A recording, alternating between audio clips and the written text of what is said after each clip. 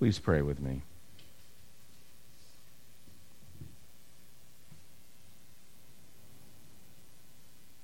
God, who is above all, in all, with all, and for all, we thank you for your many blessings in our lives. We receive these blessings freely and yet at a great price. As your children in Christ, dear Lord, help us to be thankful for our blessings and to bless you, the one who blesses us, through faith made alive in your Holy Spirit. Let that Spirit reign over these words in our minds and hearts. Now we pray. Amen. Good morning. It's been quite a week, my dear friends in Christ. I'm so very grateful for everyone who helped with Jeannie King's memorial service. We gave our friend, who gave us so much joy, a great remembrance, and I thank you. And then yesterday, we had a wonderful field trip at the Yale Art Museum, amen?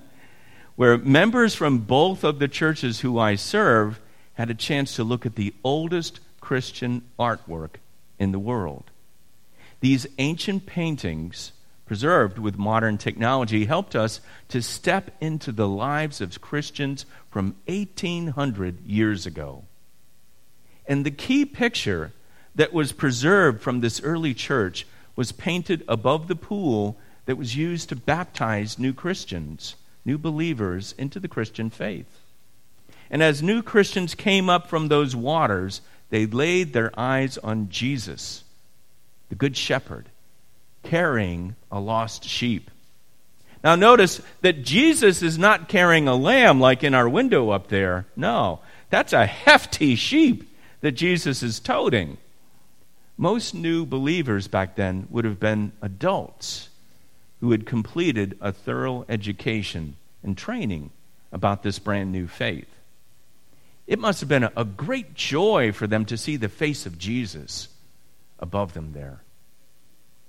Now, I know that some of you may not be in the mood today for a message about rejoicing in God. That's not the point. Faith is not about what we're in the mood for. Amen? Faith is about what we are willing to do with God, for God, and in God, no matter what our mood.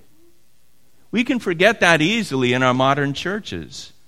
We surround ourselves with beautiful things. We put comfy cushions on our pews. And we want our music and our worship leaders to coax us into the mood for rejoicing in God in this fine living room of faith. Mind you, a little air conditioning could help now and again, but that's another story, right? When you travel back 1,800 years to that ancient house church in a forgotten town on the edge of nowhere, that's not what faith was about. Faith was about salvation in a world that was falling apart in the middle of global brutality. Faith was not about everyday aches and pains and disappointments, but the challenges of short and hard lives in a world that had no such thing as medicine to help us forget that we are mortal beings. Roman gods had lost their meaning. The God of Israel seemed to be defeated after the destruction of Jerusalem 30 years after Jesus died and rose from the dead. And new mystical cults promised hidden knowledge and power to a few elite people. But for the people like you and me, salvation was not easy to find. And yet, down a back alley, through a door that looked like any other door on any other street in that town, people would walk into a simple home that had become a church, an assembly of people who wanted the salvation of Jesus Christ. They needed a guide, a shepherd, who would promise them a safe and sure path through life's challenges. The world had lost any meaningful story for life beyond a full belly, a bit of pride, and a few coins in a leather purse. What did it all add up to? Was it really just about me against the world?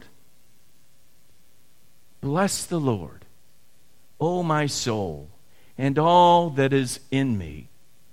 The words of Psalm 103 were surely sung in that very place 1,800 years ago. People wanted a sure reason to rejoice. People wanted a certain God to give praise to in the middle of a world of false gods, false pride, and false security. They wanted to be able to let down their game face, their outer shell of being just fine in the middle of everything that was not fine at all, and to admit how much they missed having something to shout about. Not because they wanted a mood, but because their hearts were as good as dead if they couldn't. Jess, could you kick to the next slide there? One after that. Thank you. Rejoice. It's not a word that we use much these days, is it? Let's try some of the words that it's like. Rapture, delirium, triumph, elation, jubilation. Red Sox fans think Edgar Renteria hitting a squibber to Keith Foulke, who threw it to first baseman Doug Mankiewicz, sealing their 2004 World Series victory. 1918 no more. Yankees fans think of a drifting plop fly settling into the glove of third baseman Charlie Hayes to end the 96 World Series. Elation, delirium, rapture, jubilation. Now, think as if those games had been played for your very life, your very soul, for everything that mattered and would matter. That's Christian rejoicing. We're set free by God through faith in Jesus Christ to invite that kind of joy into our life. And it's joy that's precious beyond the most long-awaited and hard-earned World Series ring, beyond the best job, the best photo-perfect moments, beyond the greatest awards and praise that we could experience through our own efforts.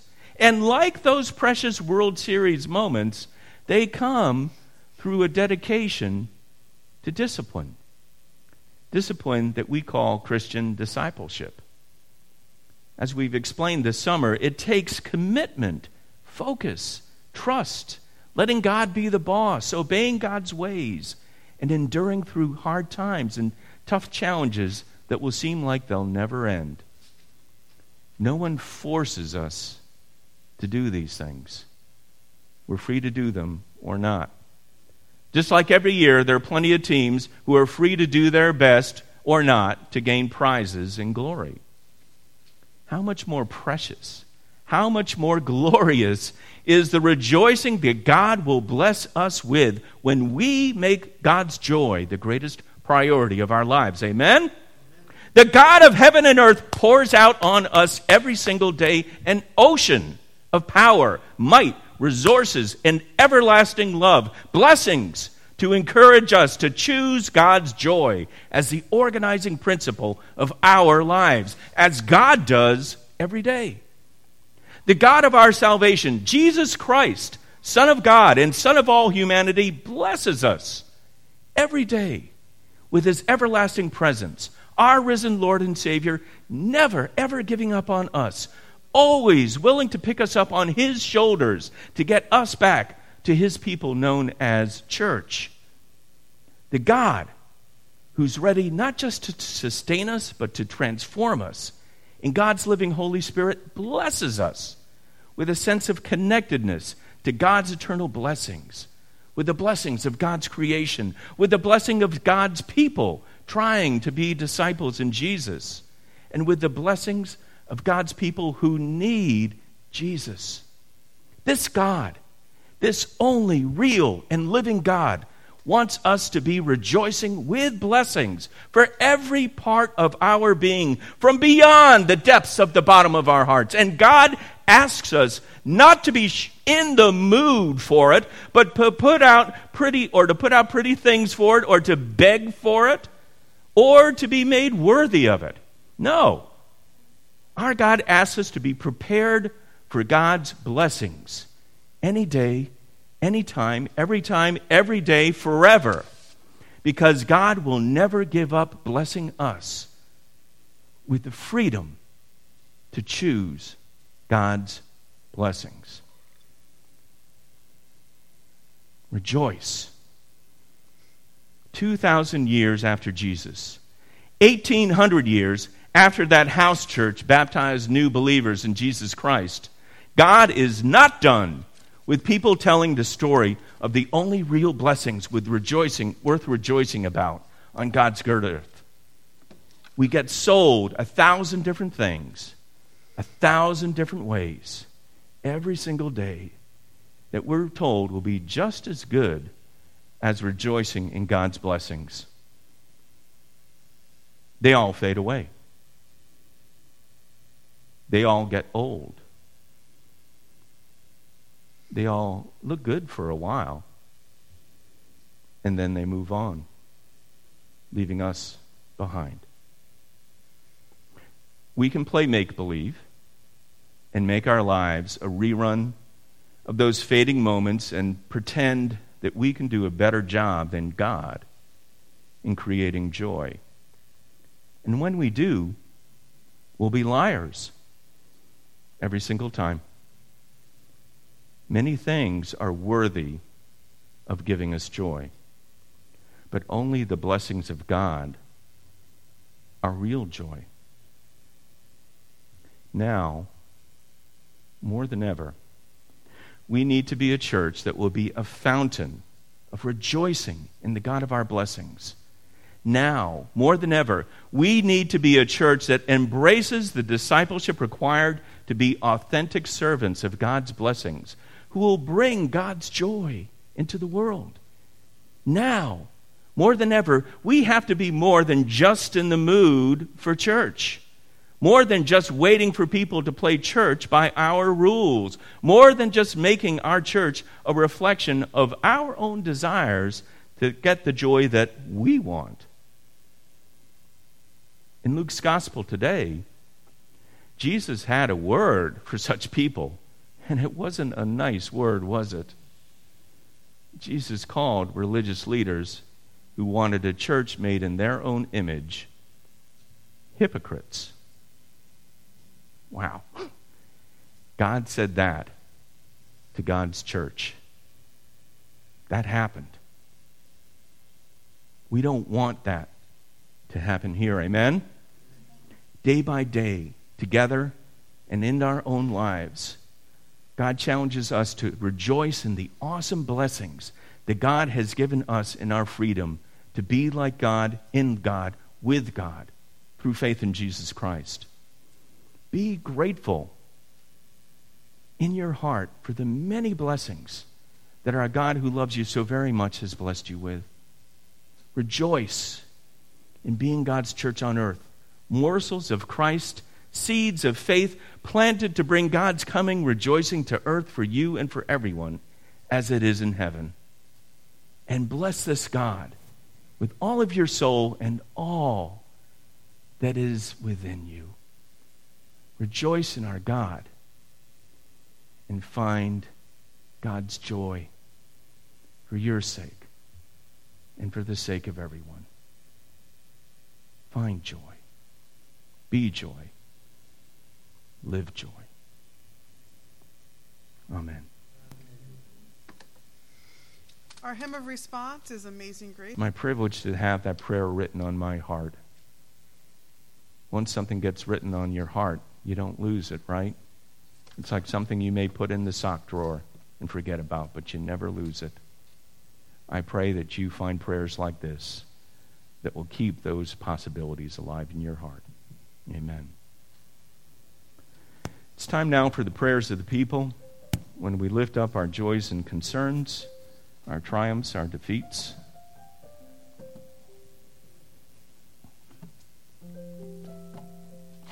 I just want to make sure I'm not missing anybody. We pray most earnestly and deeply, and I pray continually for the recovery of Gracie Thede Tom and Jan's granddaughter. She has Hodgkin's lymphoma. And we pray in the name of Jesus Christ that the anointing power of God's Holy Spirit will be upon Gracie and upon their family and lift them up and bring them to strength and peace and hope in this world. We continue to pray for Jeannie Beth King's family. And we pray in thanks for all the support that our loving God gave us in this past week and will continue to give us every single day.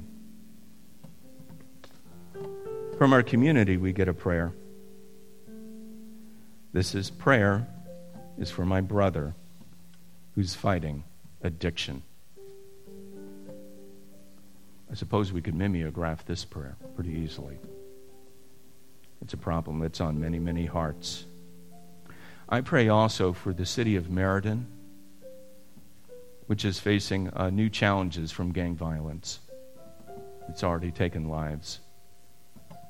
I pray for the peace of Christ to be on hearts, upon our law enforcement to provide them protection and wisdom, and upon all our citizens to speak the truth with love about what we need to make this a good and wholesome place to live.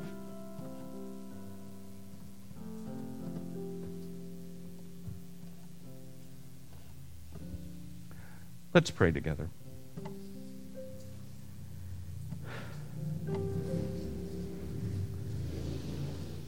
Loving God of blessings that are far more than all we could ask or imagine, we humbly thank you for the crisp, beautiful day that you have given us.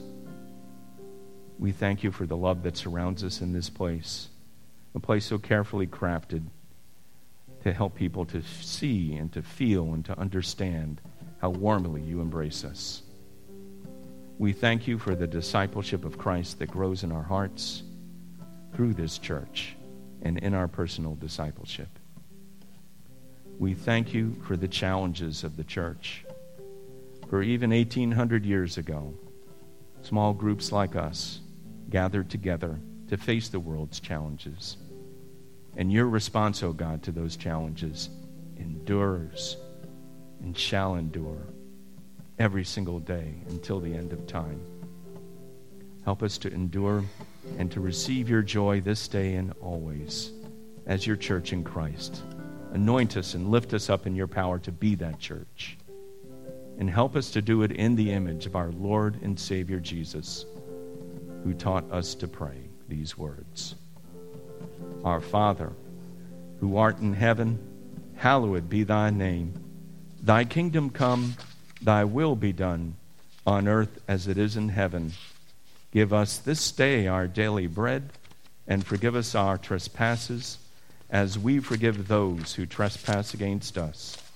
And lead us not into temptation, but deliver us from evil. For thine is the kingdom, and the power, and the glory forever. Amen. Thank you for being God's fountain of love and joy in this world. Don't ever doubt that every drop of that love and joy that you provide doesn't make a difference. It does. Every single bit provides God's kingdom on earth. And as a portion of that kingdom, we now assemble our tithes and offerings that this church may endure in the love of Christ and that the world may receive it.